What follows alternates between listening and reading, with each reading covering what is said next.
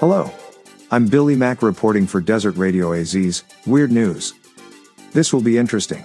Police in Pakistan's largest city, Karachi, are deploying an armed rollerblading unit to curb theft and harassment on its crowded streets.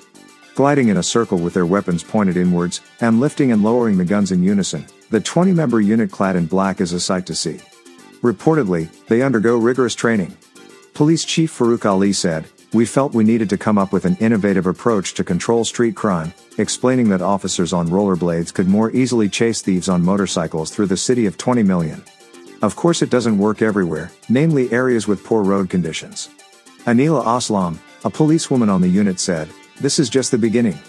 With this training, we can reach narrow alleys very quickly where it is usually difficult to go. If it makes you feel better," Ali also said the unit would only carry handguns, reducing the risk of bullets ricocheting. Yay! So far the locals seem to like it. So far.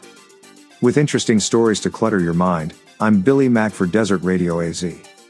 And thanks for listening.